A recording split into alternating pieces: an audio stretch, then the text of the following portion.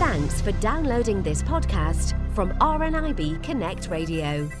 We regularly look at audio description, now whether it's on TV, at the cinema or at the theatre, but you may not think of things like museums or galleries or heritage sites having audio described tours.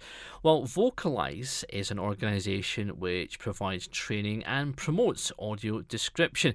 A report has been produced looking at some of the areas where there are perhaps some positives or areas where there may be some improvements required. Now we have with us Matthew Cock, who is the Chief Executive of VocalEyes with us. Matthew, thank you for joining us. Thanks, Alan. One of the bases for the report we just did was the fact that most people going to museums, whether they're blind or partially sighted or sighted, will often use a museum's website before they go and visit to check out, where the museum is, what's on, how they get there, and will the experience be accessible to them when they get there.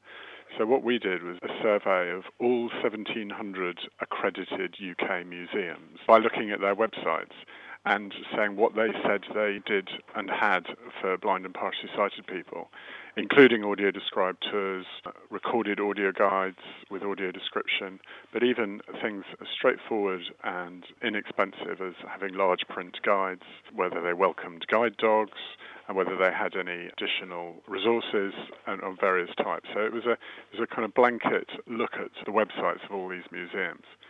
We took the view that if a museum doesn't advertise these facilities, then it's likely that whether they have them or not, it may mean that someone planning a visit may change their mind. Absolutely. And I never probably thought even, Matthew, about the website itself, because it is the first place you look. You want to know what it's like. Is it going to be interesting? Do they have the facilities, as you say, for someone with a visual impairment to come along and enjoy? Can you turn up? Do you have to book?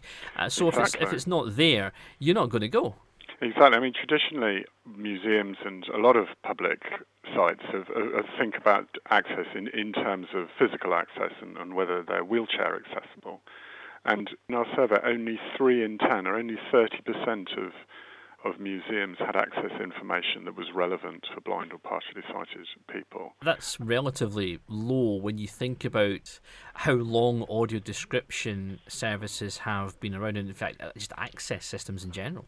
Yes, and the figures for actually those that advertise audio description is even lower. So only 10% of museums in the UK publicise live audio described tours or handling sessions, and 6% have recorded audio descriptive guides. Are we getting better than at audio description if we were to look at those particular ones, if we were to take things like theatre out of the equation? I think the figures in theatre are higher. I think in museums it's lower. VocalEyes has certainly been working in the theatre for longer. We've been working in theatre since about 98. Only in the last 5 or 6 years more active in museums. About 10 years ago, we did a big project with the RNIB called Talking Images, a landmark project looking at making museums accessible to blind and partially sighted people. We haven't had a program of training and audio description at museums until about 4 or 5 years ago. So I think the museums are getting better. We're able to support them better. This is the first time we've done this survey, but we're going to do it every 2 years. So maybe I'll come back on the program in 2 years' time and tell you whether museums are getting better. I can give you those answers. Oh, absolutely. Keen to hear that, Matthew. I mean, when you approach, say, museums, galleries or heritage sites, are they receptive? Do they understand the ideas? And are they, as I say, receptive at doing something about it? Yes, many are. I think many don't necessarily know what to do. And one of the things we've done as part of this, as well as publishing the report, we've also produced a set of guidelines to help museums kind of understand what they can do and how they can make things better. So we're not just brandishing a big stick to the sector and saying, you've done badly. We're also giving them some guidelines and some things they can do very simply, which is, making large print guides.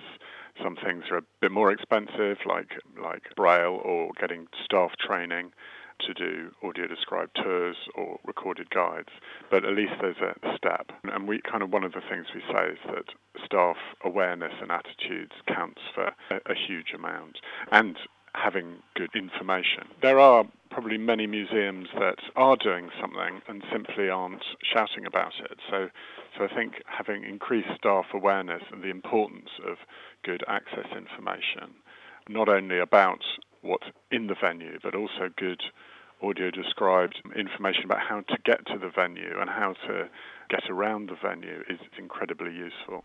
And perhaps even that the public themselves contacting the museums or galleries and asking for the service. Absolutely, yeah. That's a very good idea, advocating for better access, yeah. Matthew, just finally, if people would like to learn more about VocalEyes, its work, and indeed many of the audio-described projects you're involved in, where can they get the details? We've just relaunched our website. It's on the same address as the old one, which is vocaleyes.co.uk. You can read in our news section, you can read that report and see those guidelines. You can also find information about upcoming audio-described performances at theatres around the country and events at museums, or you can follow us on Twitter at VocalEyesAD, or we're on Facebook as well. Matthew, thank you very much for speaking with us on RNIB Connect Radio. Thank you for having me. For more downloads like these, visit rnibconnectradio.org.uk/podcasts.